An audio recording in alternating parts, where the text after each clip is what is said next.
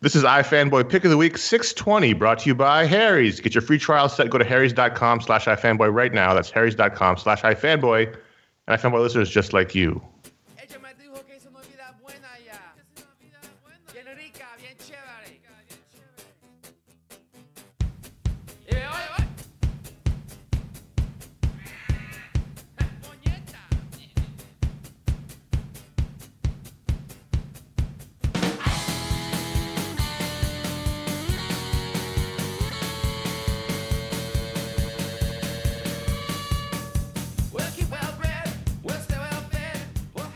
Hello, welcome to my Fanboy Pick of the Week, episode 620. My name is Connor Kilpatrick. This is my co-host, Josh Flanagan.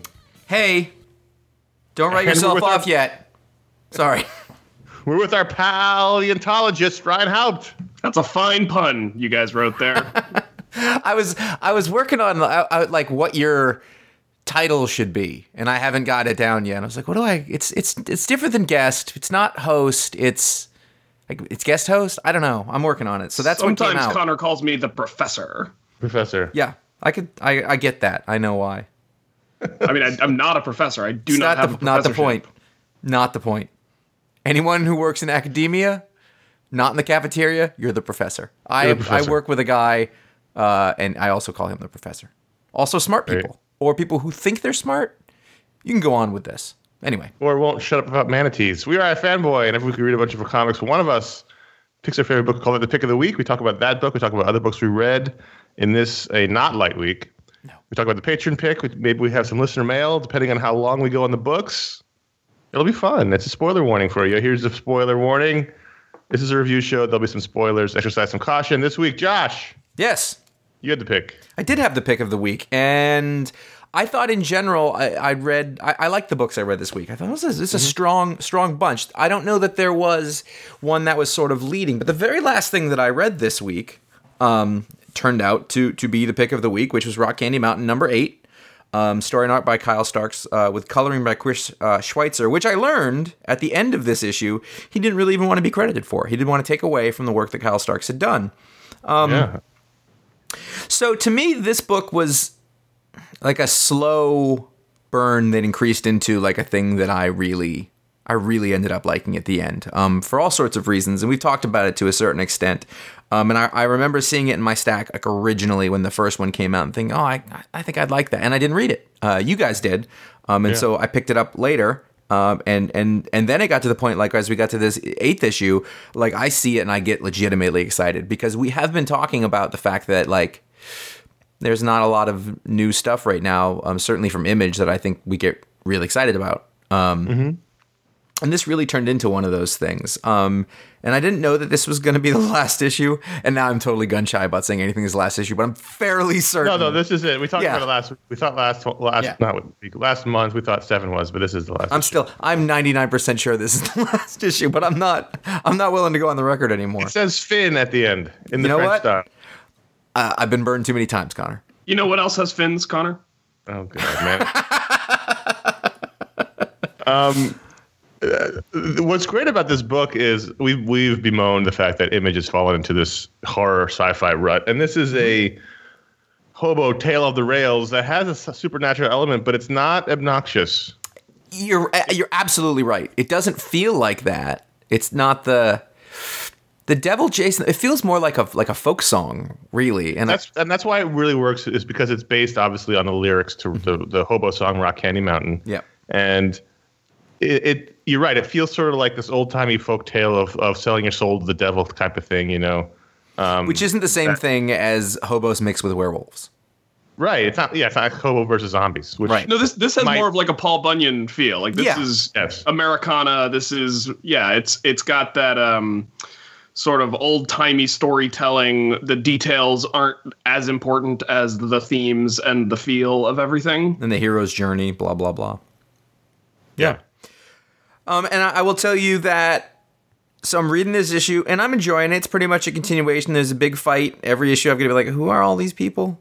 And then, I remember pretty quickly. The way it is drawn, I think, is probably not going to be for everybody, but it works for me. It works for the story. And if you can get over that hump, there's some really great stuff going. Because the fact is, like, I know all the characters are very differentiated. Like, I know who the main guy is. Jackson? I think that's his name. Hobo. Yeah, the main hobo guy who looks like Mike Dawson draws himself. If you really want to get into cartooning, and so like that, it's easy enough to pick up on in that way. But I got to the last page, and I thought. So there's this moment where you think that the main character is doomed to hell, basically. Yeah. Like, he fucked up. And I went, all right, I guess that could happen. And then you get to the ending, and like, it got me. The last page really got me, because the fact is, this story is a man went off to fight in the war. He didn't want to because he wanted to be with his family. He, lost them, and then he fought against everything. He threw everything else in the world away just to try to get his family back and get to them. And there's something really sweet and endearing about that, and heroic. The last shot of him is a genuine. The art's terrific. It's a genuinely happy face, and I don't think that's a face we've seen on this character for 8 issues. So no, he's been all about the mission. It was very sweet. Mm-hmm. And you're right. At the moment, so he gets hit by the ghost train, which takes him up, wherever up is. I like the shot of him sort of silently riding the ghost train. It just felt like I noted that panel too. I did too. It was so mundane. It was great. And also, like, this is one of those things where you can talk about cartooning really quick. If you look at that panel, if you happen to have this in front of you,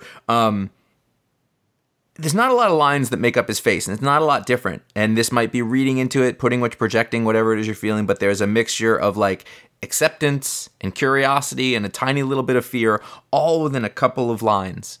Oh, he totally looks like a little kid who's watching the world go by in a train and doesn't know exactly what's going on. It's really strong. It's one of those, like, oh, that's what good cartooning is, like, using that simplicity. I really fewest lines as possible. Mm-hmm. And then he goes into the dark and it's like, oh shit, oh well, I guess that sucks. And then comes out the other side. This was a great issue. Absolutely. And then to cap it off, I really think I got to that last page. I was like, I really liked that a lot. And as I'm sitting there thinking about it, I start reading the little afterword, basically. Where Kyle Starks puts out that he basically lost his job for his career, and his wife and him agreed that it was worth it. Basically, this is his words: worth the chance to try to make a career in comics. And I just thought, oh, that's stupid. But 2 years later, he's finishing up this series. And it's an American underdog story at the exact same time. Now, I am not naive enough to think that he's done this Image series, everything's okay now.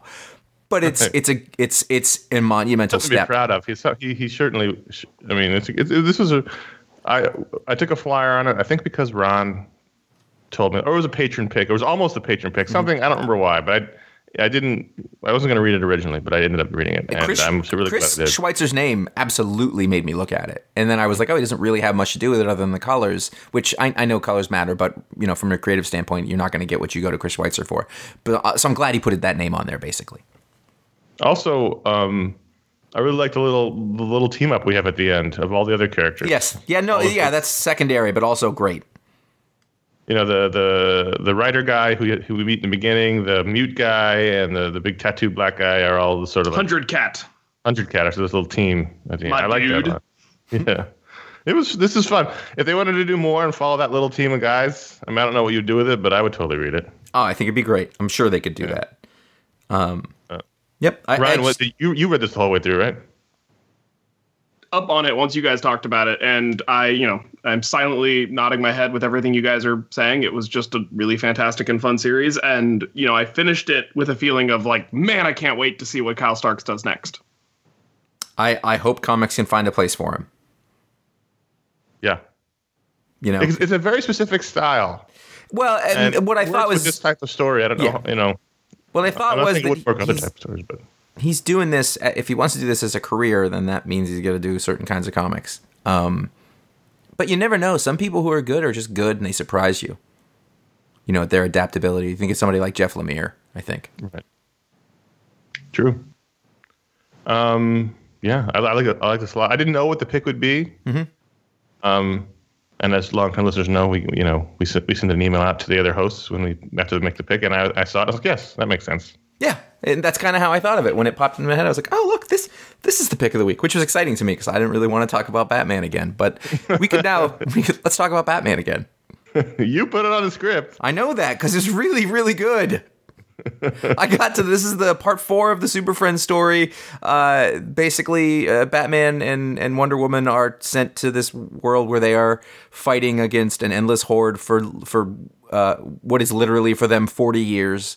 I'm glad they cleared up because I wasn't exactly sure from the last issue, and I had a little debate about it afterwards whether or not Batman and Wonder Woman knew what they were getting into, and so this issue makes clear that they did not know that there was a time relativity problem. They didn't know that they'd be there for decades. So that's well. I think somebody pointed this out in the comments when I was last on the show when we talked about 39. But this is almost the exact same as a Superman story where Superman and Wonder Woman got trapped in a fantasy realm for 1,000 years because they're both immortal. And it was interesting to see the differences in the way these two stories played out. How old is that story? Early 2000s, I want to say. No shit. Yeah. Well, it's interesting. They were in like a Norse realm, and Thor was there, and I do not remember that. It's interesting because I kept thinking, well, is Bruce going to age in there? But apparently, the relativity didn't work in that way. Yeah, I think he said they weren't affected by the time. They're probably just really close to a black hole. Sure. Can we talk about how great Joelle Jones is? Yes, please. She's quite great. I mean, we said this before early on when she was doing this arc, but make Batman Monthly, have Joelle Jones draw it. It will be spectacular. He's getting this great art, but I just find her face is so captivating. She's great action, great everything that you need to be a superhero artist, but man, she'd get some great acting out of these characters, and they have such unique looking faces. Well, Tom King tweeted before I actually read the issue about the panel where the nice man or the good man, whatever his name is, meets back up with his the gentleman meets back up with his wife, and he showed the panel where he and his wife hug, and he was saying like how he was kind of saying there was a lot of stuff that wasn't in his script that Joelle brought to that panel, that sequence. Mm-hmm. It was really good. Yeah. Or you can just call him look alike. None of them look alike. You can just call him Heimdall. That would also work. Apparently. So the big cliffhanger last time was not Superman. See, Brian, you went and put it in my head. Batman and Wonder Woman trapped in this realm. They've been fighting side by side forever, and fireside almost kiss, and doesn't happen. I feel like I called that. Yeah, I mean, they either they were going to break up the marriage right here, or it was not going to happen. So it didn't happen, but it almost happened, which you can't blame them. I saw that kiss didn't actually happen, and I was like, I knew it, but I fell for it, and it's the oldest stupid comic book trick in the book. And that's why it's great. I know. And it's Wonder Woman. If it's any other character, Yeah. What's interesting, I think, is that for a long time we had discussed the idea that like no one really nailed down what Wonder Woman's character was, and everybody would write her kind of differently or whatever. And for me, like I glommed onto, I was like, I like the Wonder Woman that Darwyn Cooke put in A New Frontier. And now I feel like movie Wonder Woman has given us basically a standard that people now have to. The definitive Wonder Woman. Yeah, and I like that. It works because it was not that before. I guess before that, like the Justice League cartoons. Yeah, she's only that here though, as we talked about last time. She's not written like this anywhere else. Well, that's a problem. I felt that the last panel of this issue really resonated with me. That conversation between couples when she asks if he was bad, and he said, I wasn't bad, but I wasn't good enough. And that kind of spirit of continued growth in a relationship worked really well for me. I tell you what, that one panel does a lot of work. That is 1, 2, 3, just 6-word balloons that basically, like, you see Batman A is honest. He's always going to say what it is. She is understanding about how reality actually works, and he can accept that. And then they a lot happens there. That for some couples, that's 2 weeks of discussion. Oh yeah, heavy lifting panel of the week. Yeah, no kidding. This is why they're superheroes. Also, those conversations very quickly. It's those two particularly. Like they're I don't say their morality is so but they're just like matter of fact. And they both live in a gray area. I mean, she's a criminal marrying a superhero, and he's a superhero marrying a criminal. So, right. My only complaint, go on, is I like when they call each other Bat and Cat. I don't think anyone else should ever do that. And at one point, Quiet Man says, "Doesn't matter who they are, the Wonder and the Bat. They are the Wonder and the Bat." And I think that's different. I don't think it was a familiar nicknamey kind of thing. It just. I don't think anyone else should call them by those weird pet names. But in Gotham's I remember watching the '89 Batman movie, and they would call him the Bat. So I think he's talking about it in like a totemistic sense. It's different when there's a "the" in front of it. Yeah. No, the Bat versus just Bat. Right? Didn't he say just rubbed me the wrong way? Well, something always has to. The wrong way. I know. That's it. Otherwise, this is a great issue. It was a really great issue. I'm still very impressed by it. I'm impressed by the fact that DC is allowing their #1 book to be basically a romance comic. Mm-hmm. I mean, there's action in here. There was a lot of but ultimately, this whole last 6 issues has been about an engagement party.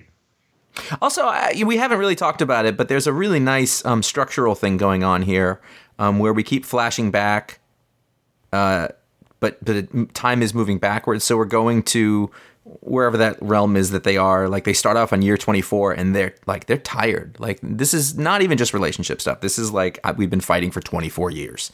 Right. And then the next time we go back there, it's year 19, and you're watching it go back. It's like, I went back and forth a couple of times, not because I was confused. I just wanted to make sure I got what was happening, because I thought it was really well done. And then the next time we pop in, it's year 14. So we're then we come back, we're year 31. There's a whole lot of extensive time jumping, which is very clear, but it gives you a lot to chew on. Again, really economic, sort of everywhere. But good. You think Bruce shaved with that sword? I thought so, yeah. Because that'd been funny if he had a big bushy beard. Turns out, not a very sweet guy. Not like they drew him in Son of the Demon. Daredevil 598. I was at first. I didn't roll my eyes, but when I saw that the Muse character was back, I was like, okay, he's been in this a lot. But then I really liked the issue, so I take my eye roll back. Yeah, re-roll them. I think that's kind of where I'm getting with this. Is that this was the first? I've enjoyed the stuff pretty good, but in this one, I thought, you know what? I think Charles Soule is the right man for Daredevil at this moment in time. Yeah, for sure. And he lives in New York City. He wrote I can't remember the name of that book. It was one of our last books of the month.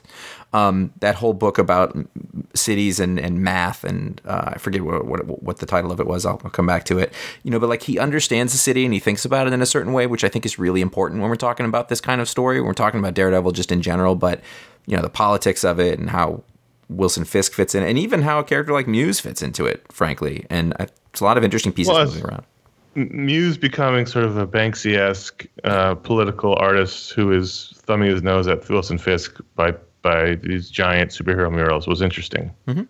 Because it's interesting, but he's also a serial killer, so there's a weird push and pull there, because what he's doing is good on one hand, and he's also doing really bad on the other hand. And he's a formidable opponent for Daredevil. I didn't like that the black suit was back. I got why they did it, but at first I was like, wait a minute, I thought he was back in the red, and then they dealt with it right away. It's been good. I think he rides the line of being too much about the law quite well. Every time I think it's getting too much about the law, then he pulls back. Yep. But also, this is as close, Josh, as you're ever going to get to your New York City mayor comic. That might be why I like it. It is pretty great for that. Wasn't that what Ex Machina was? Yeah, but in the Marvel Universe. Oh, in the Marvel Universe. Okay. Yeah, because there's a lot of pitching that book. There's a lot of bureaucracy that would need to be dealt with, and it would be pretty fascinating. Although, when they got to the point where they were going basically to recruit supervillains for mayoral, for city positions, I thought, okay, we're not going to do it the serious way. We're going to do it because I didn't know which way it was going to go. I thought, serious way. I live in DC. This is how it works, man. This is real to life. I'm even in New York. I don't know if Diamondback would pass as police commissioner. I don't think that would happen. If one party controls both houses, the cops get anything revolt. through. The cops would revolt. I can see Hammerhead being put in charge of the prisons, sure. And Black Cat, even though in the Defenders she renounced villainy, because nothing makes sense, nothing matters. Department of Education. These things would all definitely happen. I've definitely lived in New York long enough. All these patronage jobs would definitely happen. However, the police commissioner one might have been a little too far because the cops wouldn't go for that. Anyway, it doesn't matter. Finally, just one more thing. I think Ron Garney is leaving this book, but how great is Ron Garney in this? And how much of a sort of leap from the Ron Garney that we originally knew to what he's doing here? He's great. Yeah, I think he's making it to 600. I think. Yeah, I think he's leaving. Soul's not leaving, but it's a great. We talked about it. It's a great. It's definitely recognizably Garney, but it's also not. He's got a different style. It works as a grittier Garney. It's a little looser. It's a little freer. I like the book is better when he draws it. Yeah, I love that range though. I love that you can see a veteran just be like, look what else I have. I think that's really fun. Did anyone else read Versus #1? I didn't. Yes. Versus #1 from Image Comics. Written by what were you saying about Image being a bunch of horror-y sci-fi books? Sorry, written by Ivan Brandon. The reason why I read it was because it was art by Esad Ribic. It's his first creator-owned work. So I thought, I'll look at that. And the reason why I wasn't going to read it originally is because I just haven't in the past ever responded to Ivan Brandon's work. That was a very nice way to say it. That's actually true, though. That's why I would have been like, no. But I didn't notice that it was Esad Ribic until I was setting up for the show, and I thought, well, that's interesting. The streak continues. I didn't really like the story. It's beautiful to look at. So Ryan, correct me if I'm wrong, it's basically some sort of gladiatorial reality show in the future. Yes, I think, but I was also not 100% clear. There's some sort of overlaid points system. I feel like getting to the end and then thinking about the design of the book a little bit more, I'm wondering if we're supposed to be seeing this as if it were occurring on a screen. Like maybe that's why the speech balloons are all square cut. I think that's true because there's commercial messages that pop up. Yeah. So I think the whole thing, even the parts that aren't in the gladiatorial arena, are probably part of some sort of alien television show where people fight and recover and fight and get upvoted and downvoted. And I don't know. I don't play these kind of video games. I can't keep up. It looked great. Esad Ribic is one of the best artists in comics. And, I'd like to support their creator-owned endeavors if possible, but I just didn't. I got to the end of this and I was like, I don't know what that was. And I don't think I'm going to read anymore, even though I liked how it looked. If issue 2 comes out on a light week, I might check it out again to see if issue 2 provides a little bit more clarity. It's a great looking book. I mean, if you're an Esad Ribic fan, you might want to leaf through it. Yeah, and also it's the same colorist from Thor. It's Eve I can't say it. Eve Sforcina. Yeah, I don't know if you pronounce the E. Eve, I don't know. It's a great looking book. I didn't really respond. It didn't give you enough information to really care about anybody on the page. They were all just fighting the whole time. Yeah, the character who seems like he's supposed to be sympathetic is also just kind of a jerk to everyone. So it's like, well, I feel like you're being written as the person I'm supposed to feel sorry for, but you won't stop being an asshole. So maybe I don't care about you. Yeah. I mean, I couldn't tell you anything more than that. If the concept sounds interesting to you, it's probably worth looking at. It's not a new concept, which is not a knock on it, but it's certainly. I think they're trying to say something about our current culture, but I don't know what they're trying to say. Or it's something that you know. You're like, yeah, it's bad. Media is awful. I get it. But Esad Ribic is terrific. He really is. It is gorgeous. You can't knock any points off for that. So Ryan, in your role as the resident X-Men reader, one of the things I did over the break was I dropped both X-Men Gold and Blue. I thought they had firmly entrenched themselves into the mediocre territory. But I read X-Men Red because I want to read an X-Men book. I like Tom Taylor. Sometimes does interesting work. Mahmoud Asrar. Great. Really good artist. Yeah, he's very good. I read it and I liked X-Men Red. I liked it too. When did Jean's hair grow out? Here's the thing. This appears to be, and they don't really give you an explanation, the quote-unquote real Jean Grey, not the kid from... That's what I was wondering, and I couldn't tell, and I thought, was I just stupid or missed something that, like... I think you and I both did not read The Resurrection of Jean Grey story, which is in the title, The Resurrection of Jean Grey. It was a miniseries that had just come out previously to this. So apparently... Did we need that? I didn't read it. Did we need it as a community of comics readers? Oh, I don't know. I mean, if you really want to get into the need question, do we really need any of this? But I needed Rock Candy Mountain, I think. That's true. I think I really did. Yeah, no, Ryan, I had the same thought as you about a quarter in the way. I was like, this doesn't feel like at all like Jean Grey. And then I was like, oh, this is Jean Grey. Like, this is the real Jean Grey. When I read Cerebro, I almost threw my iPad across the room. Cerebro spelled like S-E-A. Yeah. Well, they're hanging out with Namor. He's on the team. But anyway, if you read the little, title page, it says, like a phoenix rising from the ashes, Jean Grey's returned to life. So there you go.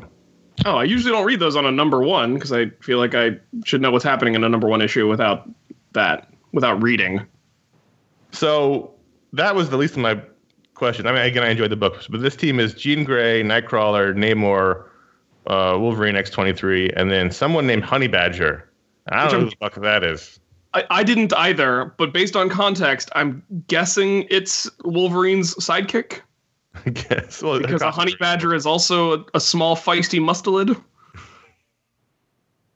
It smacks a little bit of, hey, the kids on the internet like this 5 years ago, right? I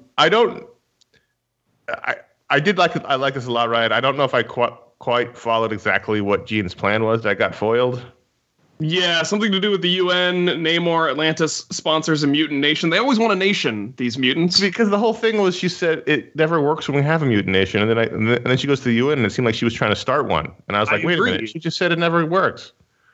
But regardless of that, it's a good team for weird inter-team tension. So Namor is always great for that.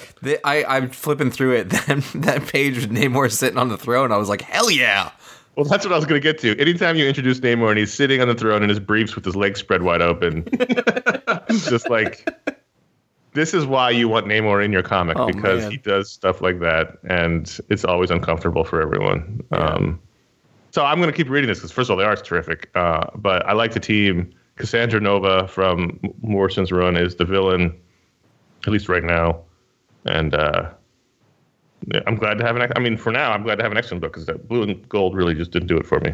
I'm still reading Blue and still enjoying Blue. Gold, I'm a little behind on. I'll glance at it every once in a while and think, oh, I should get caught up. But Blue, I still enjoy quite a bit. And I'll keep reading this because this book, the way Tom Taylor writes Nightcrawler, I really enjoyed. And Nightcrawler is one of my favorite X-Men characters. And so I will stick on this book for Asrar's art and more Nightcrawler. Also, the coloring, also Eve Forcina from the last book, that's great. This is a great looking book. Yeah, it is really. And it's a different coloring style than Issa Ribic gets. Wow. Yeah. Beautiful. It was fun. It was super fun.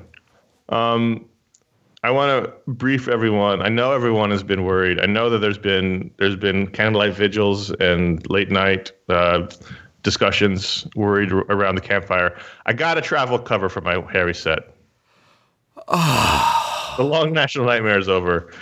I recently saw our old co-host Ron, and he with great fanfare handed me one because he apparently somehow had an extra one. So now I have. Because he hoards things.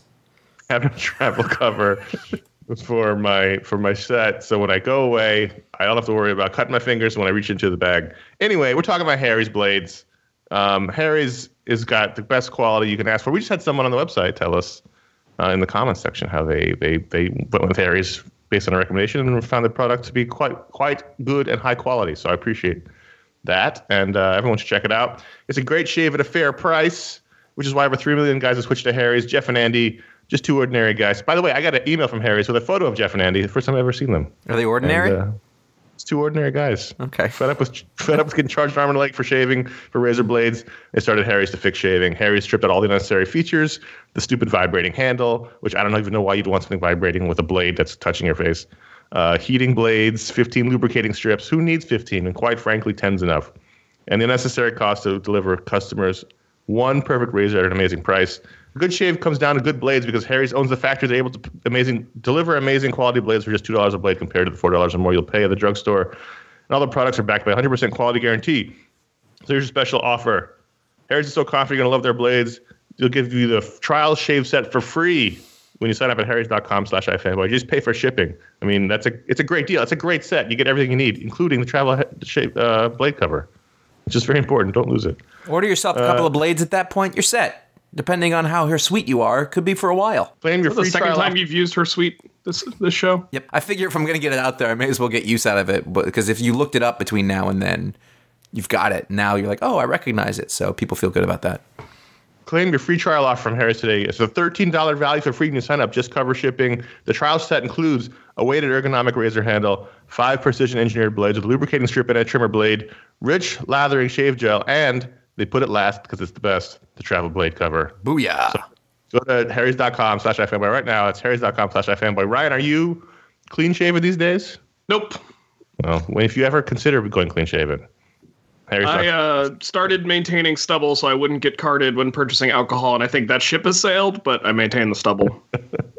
Is it the deep gray hair? Yeah, it's the extensive gray hair, which has also started working its way into the face. So mine started in the face and is now... It usually starts in the face, but sometimes it doesn't. No, I started going gray in high school on the head.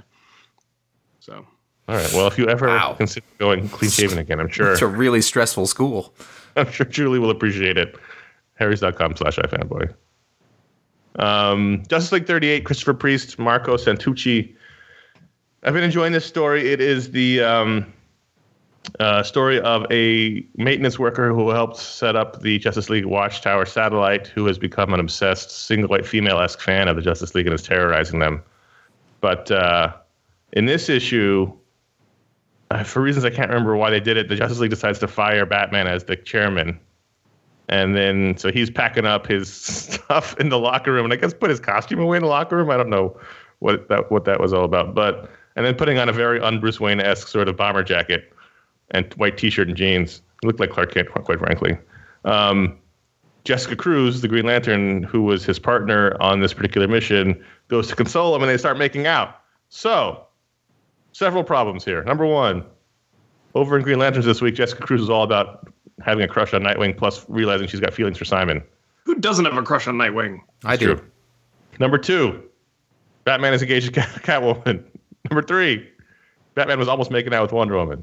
So this particular scene, granted, under the title page of Complications, caused a lot of unnecessary worry in my head when I was reading this issue. I'm sure if I went to my wife and said, listen, I've had a complication, she would definitely understand that language and think what had happened was fine. It was weird reading this in conjunction with Batman, in which, this almost kiss was such a big deal for Batman, and then here it just goes right at it with kind of undercut Batman a little bit, if I'm being honest. Nothing makes sense, nothing matters. I mean, editors certainly don't matter. I know that much. Ryan's here, so the last time he was here that we talked about Runaways, and this marks the end of that first arc where they sort of get the band back together. And I liked Chris Anka before, but at the end of this, I was like, man, that's some good Chris Anka. That's what I was thinking. I feel like he actually has upped his game even from issue 1 of this same series. Yeah, just really, I love the differentiation between the characters. I love the acting. I love the clothes. Yep. Yeah. Obviously there's none of that. Hey, this person's never seen a kid before. I can tell that this is probably how the kids today are dressing because I don't understand these clothes. But that just makes it feel real to me. Yep. An old white man. How old are you? Don't talk about it. I'll show you old. Yeah. Just because you look older than me. Just because you look like Reed Richards doesn't mean you're old. Dastardly and Muttley, number 6. I think like 2 issues ago, I was like, yeah, I get it. Okay. This could have been a 4-issue miniseries for me. Okay. I really liked this.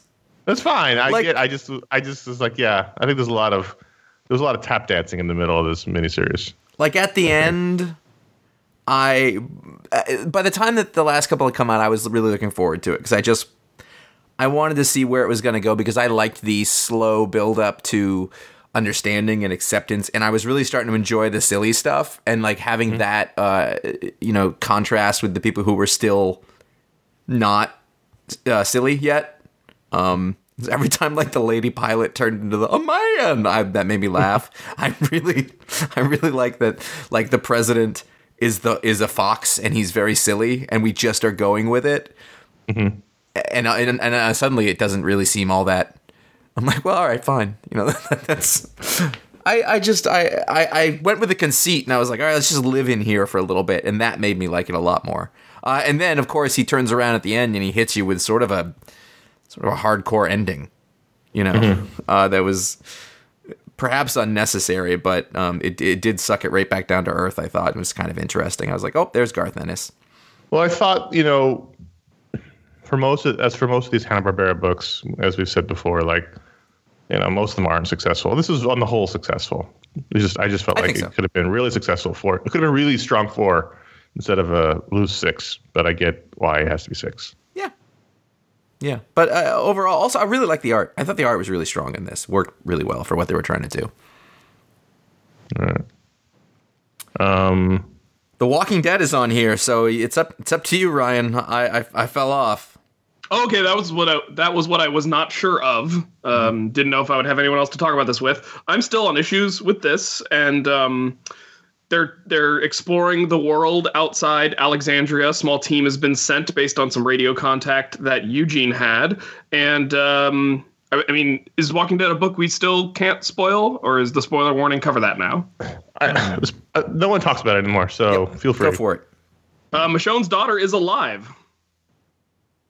And that's been the big reveal. And Michonne has to have a conversation with like a very fascistic leader of this new community that has almost 50,000 people living in it, which is a huge settlement in Walking Dead terms. And the leader's kind of giving Michonne the runaround, and Michonne finally just goes, you know what, screw this. I saw a picture of me on a bulletin board. My daughter's out there looking for me. You need to help me find her. And the leader, in what I think was the twist of the book, instead of, holding firm to the whatever power play she was playing, just went, oh, seriously? Are you for real? Well, yeah, like, we got to go find her. Like, that's ridiculous that you would even wait to tell me that. And so then they go find Michonne's daughter, and Michonne's daughter is alive. When was she last referenced? We've never seen Michonne's daughter before. Michonne, at one point, admitted that she had abandoned her daughter in the early days of the apocalypse and felt very bad about it. Should have known that was coming then. Well, I mean, to be fair, Robert Kirkman's killed a lot of kids, so probably he owed us one that he had to bring back. And I mean, this is also, we're 100 issues past when he joked the series would end. So, he's got to find something to tell a story about. And other than that one issue, the aliens have not shown up, right? Nope, that's been the only time we've seen the aliens. Okay, good. Thank you. So, reading Spider-Man 237, I know I didn't put it on the list, but I'll hand it off in a second. But I can't help but wonder what the future of this book is. And I know it's not really germane to the story itself, but Bendis is leaving, as we talked about many times. He's the only one who's ever written the quote-unquote Ultimate Spider-Man book, except for maybe special circumstances. But I really wonder if they're going to continue on with this after Bendis goes. I mean, I think they shouldn't until I wouldn't really mind if they relaunched it later with somebody else, and then you give that person their due. But I don't think it'd be weird to bring another writer onto it. It's been 17 years. Yeah, I recognize that. And also, as much as I love Miles Morales and I have loved this book, I don't feel like this book is doing anything. It definitely feels a little wheel spinny. I keep missing it. For whatever reason, they changed the style. I used to always... They took Ultimate out. Yeah, I think I just keep thinking it's the Dan Slott one or something I'm not reading. Well, what's weird is that they changed the name to just Spider-Man, but then they went back to the Ultimate numbering. Oh, weird. So that's why it's doubly confusing. So it's that is. You know what's funny is I was actually looking for this when I was doing the script, and I was like, 237? What is... Like, I couldn't figure out where it fit. Yeah, they went back to the ultimate numbering. So it's weird. It's doubly confusing. And I've almost missed it before. Well, and I keep thinking that this book is called Amazing Spider-Man, but I'm not reading that, so I keep getting that and then seeing the cover and being like, oh, I don't want to read that. And then so I have to go find this again. So it's, they're not doing the book its service by, it's due by making it this confusing to keep track of where you can actually follow the story of Miles. I just, in general, I am all in favor of going back to all original numbering. I'm fine with that, but we don't get to jump back and forth. I need to be able to keep my bearings. Yeah, Marvel doing it lately has really been screwing me up. So I keep having to check, right. Is this part one of a story, or how much did I miss? Or it's making the hobby, because that's what it's supposed to be, of reading comics a chore in a way that is not pleasant for me. Let us continue. Right. So those are the books we're going to talk about. If you go to patreon.com/ifanboy, that is where you, the patron, can vote on a book to add to the rundown. And this week, the patrons were jerks, and they added an 80-page book. Thanks, guys, on a heavy week. I read the comments. At least a couple people did it on purpose. Which I respect. I kind of do, except it was me, and a man only has so many hours. I respect it, but again... I don't like it. I was like, oh... Because it was also this week's Swamp Thing Winter Special, which I wanted to read because it was Tom King. Which I did not read because I didn't have time. It was also 80 pages. And so I was like, you guys are jerks, but I love you. Young Monsters in Love, #1, is the book in question, which featured 1, 2, 3, 4, 5, 6, 7, 8, 9, 10 stories of love featuring monsters with some pretty big names on it. James Robinson, Tim Seeley, Kyle Higgins, Paul Dini, Mark Russell, Fraser Irving, Guillaume March, Brian Hitch, Giuseppe Camuncoli, Kelly Jones. I saw on a creator level, this was all right. So it's better than Keith Giffen doing all of it. That's your go-to. It's gonna take a while to get over that one. As many anthologies go, I enjoyed some of these stories. I did not enjoy others. Some of them I just skimmed once I realized I didn't care. But the ones I did enjoy, I quite enjoyed. So as much as I was annoyed having to read this, I did ultimately enjoy reading it. So let's very quickly sort of bomb through them. I'd be honest, this was one of those, like, I didn't hate really any of them. It was either ambivalent or I was like, that was okay. I don't ever need to see Frankenstein Agent of Shade again, ever. I skimmed that one. I was like, I don't care about any of this. Yeah. The Solomon Grundy story was okay. The Paul Dini Dead Man was actually really quite good. Yes. The Raven story, Raven, who I literally only know in the context of the Teen Titans Go cartoon. It was really well drawn. I liked that. Javier Fernandez, Nightwing. Yeah, and I really dig the art in that Dead Man story a lot too, because they got super Neil Adamsy on it when Dead Man was actually around. Guillaume March. Mark Russell completely off brand in this Swamp Thing story, which we knew was going to have to happen at some point, and he needed it to happen. But Swamp Thing was probably my favorite of the bunch, which would not surprise people since it was, kind of sciencey. Yeah. But also it looked gorgeous with the Fraser Irving. I love Fraser Irving. I Vampire, whatever. Wanted to be more excited about the Etrigan story. You skipped Monsieur Mala and the Brain. Also didn't care. Yeah, I read it, but I wish I had skipped it. I wanted to care. I really love that conceit of Monsieur Mala and the Brain, and I was reading it, and then I hit that 2-page spread that was just a wall of text, and that defeated me. I didn't understand what the point was. Like, I was like, is the monkey in love with the brain? They're both in love with each other. It's a consensual relationship, and I guess apparently the brain doesn't have optic inputs, and so they were breaking into LexCorp to steal some little gadget that would allow the brain to receive visual inputs again and see the face of his beloved Monsieur Mala. I feel like in this instance, I know what they're trying to do, but this may be not the right context for representation. You know what fair. I mean? Like I was just like, it felt really like, come on, let's, well, I think that was I'm not mad like somebody is about Iceman, but like, that's stupid. It doesn't. Anyway. Brains have feelings too, Judd Winnick. Josh. I know. I think the relationship between them was originally a Judd Winnick thing. Really? Well, maybe there's context for it. Whatever. Yeah. And it probably had. Are you saying you're not well versed in the lore of Monsieur Mala and the Brain? Definitely not. Again, I know them from Teen Titans Go. Okay. But if I was given a pick a week to anything, it would have been this Creature Commando story by James Robinson and John McCrea. I loved this. I loved the way it looked. I thought it's really stupid. It was a joke in here that I laughed really hard at. And I know that I didn't like Frankenstein and the other thing. And when I saw Frankenstein again, I was like, oh, come on. But I really dug it. I like John McCrea a hell of a lot. You skipped the first one, the Kyle Higgins, Kelly Jones Man-Bat story. Oh, Kelly Jones is great. Actually, that was pretty good. It wasn't great because it wasn't like breaking the mold of anything, but it was pretty good. It wasn't a bad one to start off with. I think overall the average of this book was in the solid category. It was a C+. I think. I think I'd go B, but I'm not going A on it or anything. Mm-hmm. There was a couple of A stories. And there was a lot of. Were these ratings? Hang on, ratings were not announced yet. We're not rating. We're grading. We're grading. It's different. Gradings. Gradings is different than ratings. Yeah. Yeah. Oh boy. Ryan, your overall thoughts on this? I would start a story and like get kind of into it and be like, okay, that was fine, and then I would turn the digital page and be like, oh, another one. Come on. I kept tapping and be like, page 35. Okay. 58, getting there. And this is like me on the floor at like 12:30 at night going, oh, could this ever end? Listen, the patrons did what they set out to do, which was annoy us. So I feel like half the reason.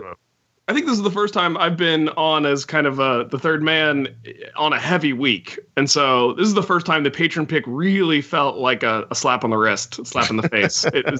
Normally the patron pick is like, okay, I might not have read that on my own, but it's fine. But this week I was just like, oh my God, you guys. I was actually going to save it and read it over the weekend, right? At a leisurely pace. But I figured I just found the place that reminded me why I really liked the Creature Commando story.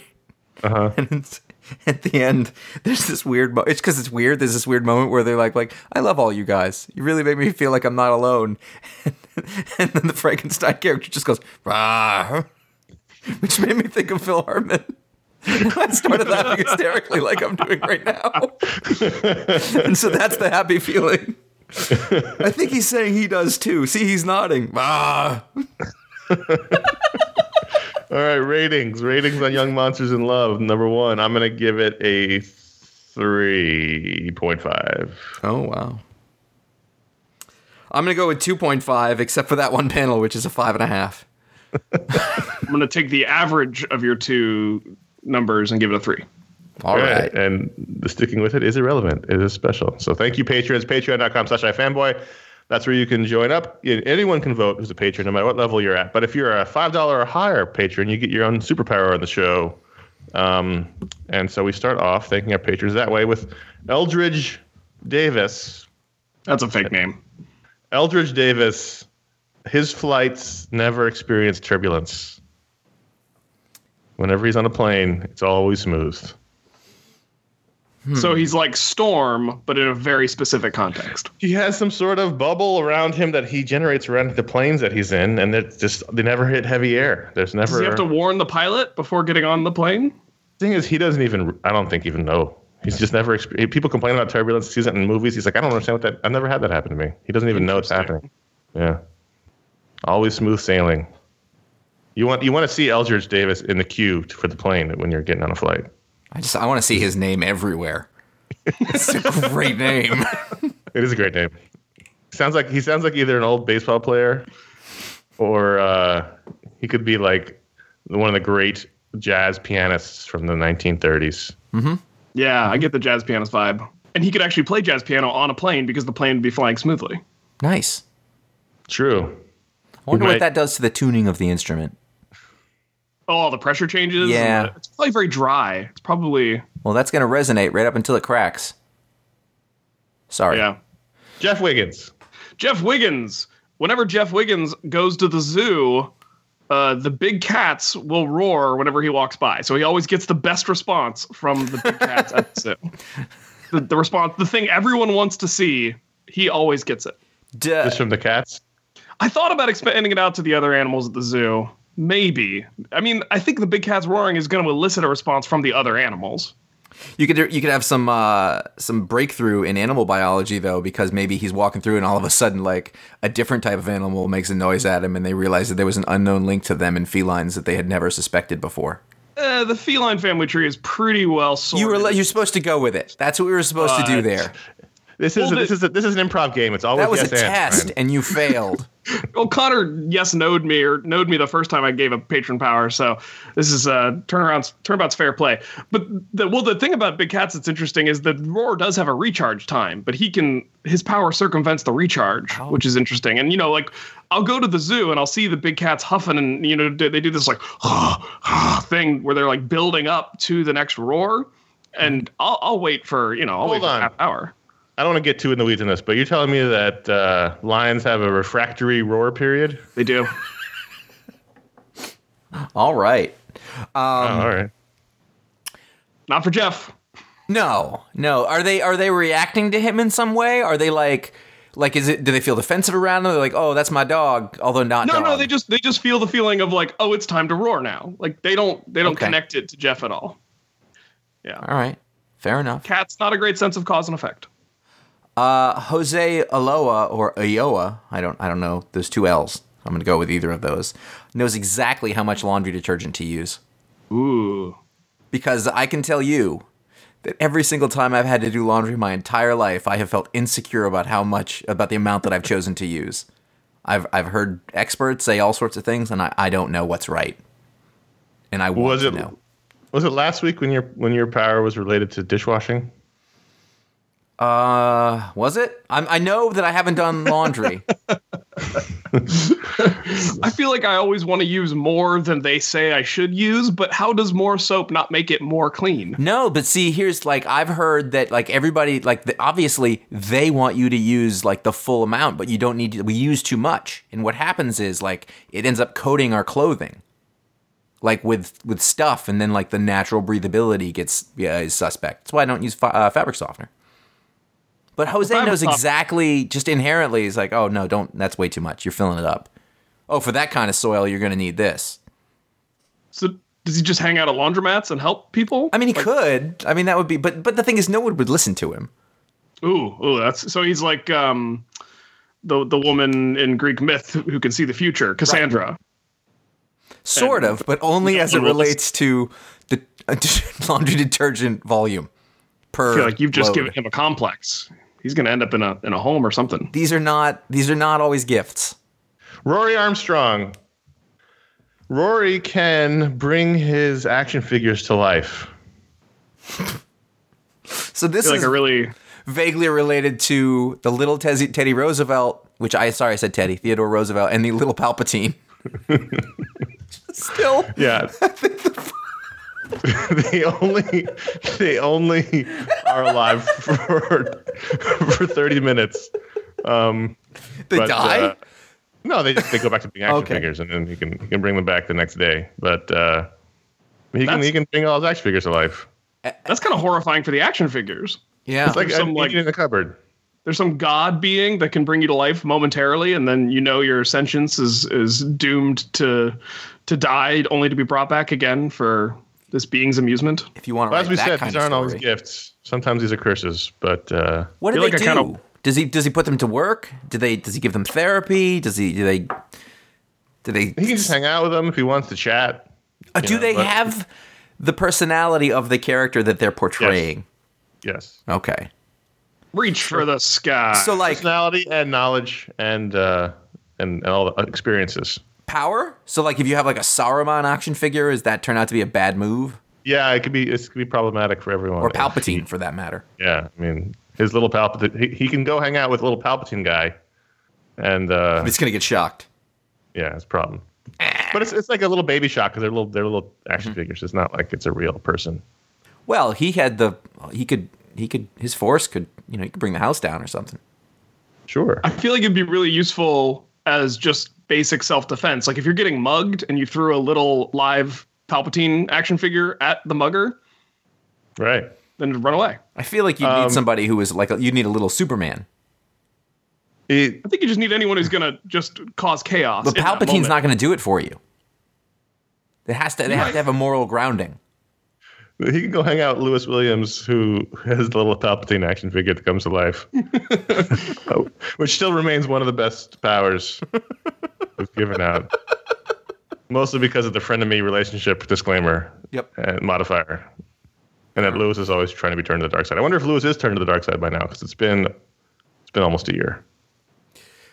I mean, it depends on how much he listened. True. All right, so there you go. Thank you to the patrons, patreon.com/ifanboy. That's where you can go. Give it the $5 or higher level. You can get your own superpower. We are, I think, around the June 2017 patrons. So we're making our way through the list. That's not bad. I was noticing how many of these we've done, and I was like, oh my God. And then I remembered briefly that we did this on the Goodfellas Minute with the mob names. And I went, wow. Yeah. This is a good idea, but also very difficult. Go to patreon.com/ifanboy. Like we said, our next stretch goal is the non-comics media podcast. We're here. We're just waiting. We're waiting for it. That's what we do. We've lived up to all of our stretch goals eventually in the past, and we'll be doing the same thing. You can go to our t-shirt store, ifanboy.threadless.com, where you can find one of 6 designs. The newer ones, of course. The ratings shirt. Ratings. And if one is Electro, and our brand new design, the GDAT. Have we explained that yet? Yeah, we did, but I wore my rating shirt to work the other day. It's very nice. It's a very comfortable, nice shirt. Ratings. And when you did the stormtroopers hit the floor? There were none. I didn't counter any, but if Unrelated. they had, I'm sure. Yeah, if I had. Oh, it's related. No. Nope. I don't know what you're talking about. All right. You, of course, can also go over to ifanboy.com/support, and you can use direct donation via PayPal if the Patreon system isn't working out for you. But any of those things, of course, obviously are very generous, and we appreciate it. And we thank the folks who have done so for making this a little better for us. Let's do one quick email. I agree with you. Mark. I didn't get any in the script. They're in the script. Mark. I've been thinking about this question since I started running out of space about 4 years ago. I've also been going to my local comic shop for over 16 years on a weekly basis. I want to make the jump to digital for space reasons like everyone else and just donate most of my physical books, but it comes down to money concerns for me. At my local comic book shop, I get a 20% discount on my books, and that helps a lot when going there once a week. Do you think digital would ever do the same, offer a discount on subscriptions either through Comixology or the dedicated Marvel or DC apps? That's really the only thing holding me back. And it is a money thing. 20% off is a good reason to not switch. But we've discussed this before. Way back in the Wild West nascent days of digital comics, which was 2010, back when we were doing graphically, 2011. Yeah, started in 10. One of the major companies wanted to discount their books digitally, and some of the major stores called them and said, "We will stop ordering your physical books if you do that." So they didn't, and it's not happened in the 7 years since, and I don't see it ever happening as long as the stores hold all the power. Well, in their relationship with the store. I think your best bet would, if you need the weekly fix, that's one thing. But there are things like Marvel Unlimited where it's Netflix style. You pay a subscription, you get the book 6 months after they come out. I know Jimsky uses that and swears by it. So you're a bit behind on what's happening in the moment, but you're saving a lot of money because you essentially get all these books for free 6 months after they come out. Not for free. Correct. You pay the subscription. That's only the Marvel. But yes, if you're a big Marvel person, that is one option, is to read them 6 months later at a heavy discount for the Marvel Unlimited, for sure. Plus a huge back catalog of books too. It's not just the books that came out 6 months ago. It's a lot of Marvel books. I don't know how long that force is able to be exerted. I mean, that might be one of those things. By the stores? Yeah, you're like, the story now is we're seeing stores close all over the place. Sure, but as long as they're the primary customer of the publisher, they are in charge. And, I mean, it's ironic because a lot of ways they're not in charge, but in this one specific way, they can say, "We will screw you." I mean, because the fact of the matter is, as far as we can tell and know from talking to people, the digital sales plateaued. So Yeah, well, that's the thing. I've always maintained, and I still believe this, that those two markets are not in competition. Apparently, according to Mark's email, they are, but, you know. If the sales had spikes, if digital sales were higher and they were more of a market force, then they could maybe discount. They could maybe dictate terms more, but the stores still sell the majority of comics being read. So they get to say, you can do that, but we're not order your books anymore, and then they'll be that publisher's screwed. That I still feel like that's shitty, and I get why they do it. I know the margins are thin, and like they have to, but it's really interesting. But at the same time, it is a way that, like, you know, I can't think if record stores had the ability to do that, like what would have happened.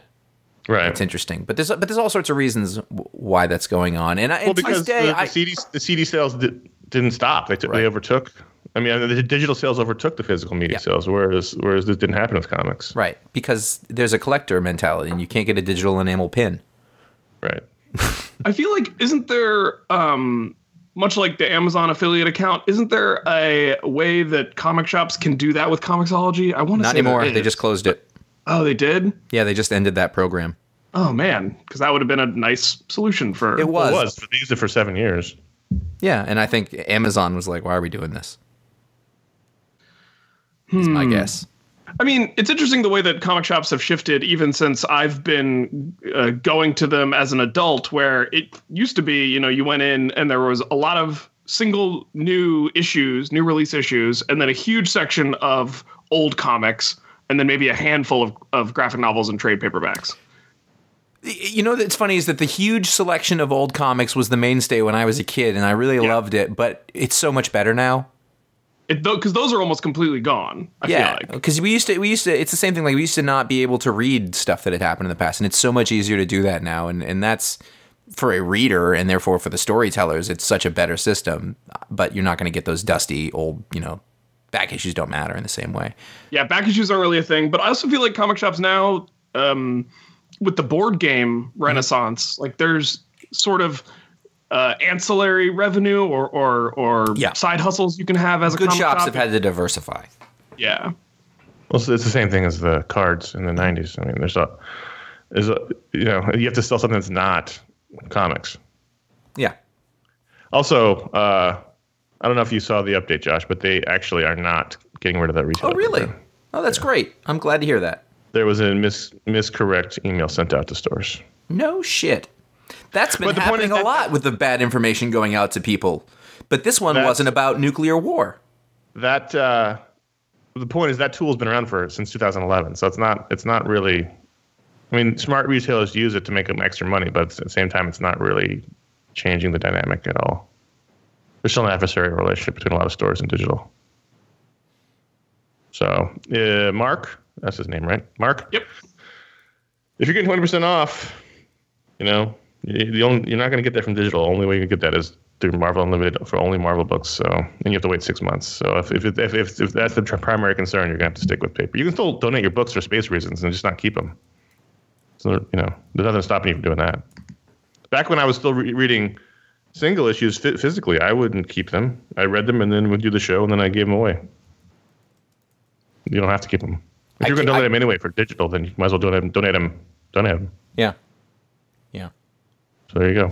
To wrap this boy up. Contact@fanboy.com is how you can get on the show with your question. Thank you, Mark. And thank you for other people who wrote in who didn't get on the show. Let's plug things, Josh. Let us go for that. Like I said, we're about even as of right now on the Talksplodes. I delivered Scotty Young to the people, to the joy of many people, including myself. I really enjoyed that talk I did with Scotty. You can go find that now, whether you're a patron or not. I have the next guest booked and ready, and it will coincide with an announcement that is going to come out about that guest's book, and you will find out when that happens. It's another artist who has turned writer, though. So that will be out this month also, and then we'll be set for a Booksplode next month.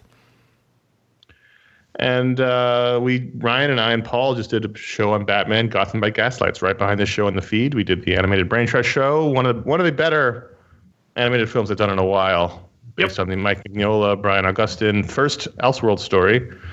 I remember buying that Prestige edition. Yeah, it's great story. Prestige edition. Find that right behind this on the feed. And also upcoming, you've got the next February Patron Hangout, which is happening February 12th, 5:30 Pacific, 8:30 Eastern. You can find that. Josh and I will be talking about nonsense for an hour.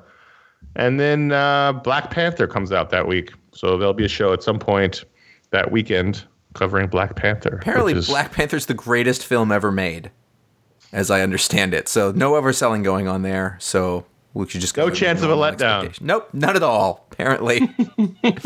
I actually, to be honest, I'm afraid to not like it.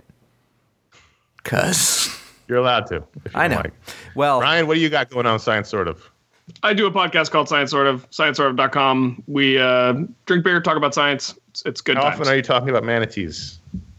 Not as often as I'd like because, Connor, let me tell you about manatees. There's some really interesting. Their vertebral column, very different than other kinds of mammals. All right. Cut it, Mike. Go on. Nope, that's it. ScienceSortof.com, RyanHaupt.com. If you go to RyanHaupt.com, you can see a photo of me on a day I hung out with Connor. Really? Well, that's my wedding. Oh, okay. You were there. I was there. I just maybe you had a photo of you and I hanging out. Whoa! I thought he said no pictures. It's like The Godfather, I thought. Yeah, I ripped the film out of that camera and threw it down. You actually, that's why no one invites Connor to weddings anymore, because he will just instinctively walk up to photographers and smash their cameras because he thinks he's Sonny Corleone. It's a problem. And I throw money at their feet.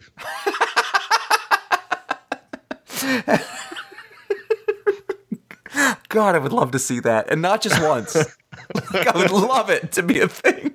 It's not like I don't have sympathy for photographers at weddings either, so it's very funny. Head over to ifanboy.com. You can find all of our podcasts. You can find that Gotham by Gaslight podcast. You can find that Scotty Young podcast and the other 75 Talksplodes and that preceded and the hundreds of other special edition podcasts that we've been doing for the years. You can find out the pick of the week is before the show comes out by liking us on facebook.com/ifanboy and of course following at ifanboy on Twitter. And you can follow us individually at Jay Flanagan on Twitter and Instagram, at CS Kilpatrick on Instagram, and at Haupt on Twitter, but R Haupt on Instagram. Is that correct? Ryan Haupt on Instagram. That's better. It's clearer. It's nice. I would never do that to Lindsay, Josh, because she would punch me. Mm-hmm. That's. I know that much. If you'd like to share a write review on iTunes, or even just leave a star rating, it takes a second. Just click on a star rating. Do that for iFanboys, for Science Sort of, for any podcast you listen to. It helps people find the show. It helps them know if you like it. And we really do appreciate that. Even better than that is to tell your friends about podcasts. Again, as I said last week, if you're a store owner, why not put the show on loop starting Sunday and then have it going on a loop until the following Sunday? I think you and your employees and your patrons will appreciate it. You should stay in the store that whole time, too. Yeah, absolutely. Yeah, I agree with Help that. spread the iFanboy love all around the world. I'm Connor. I'm Josh. And I'm Ryan, your paleontology friend.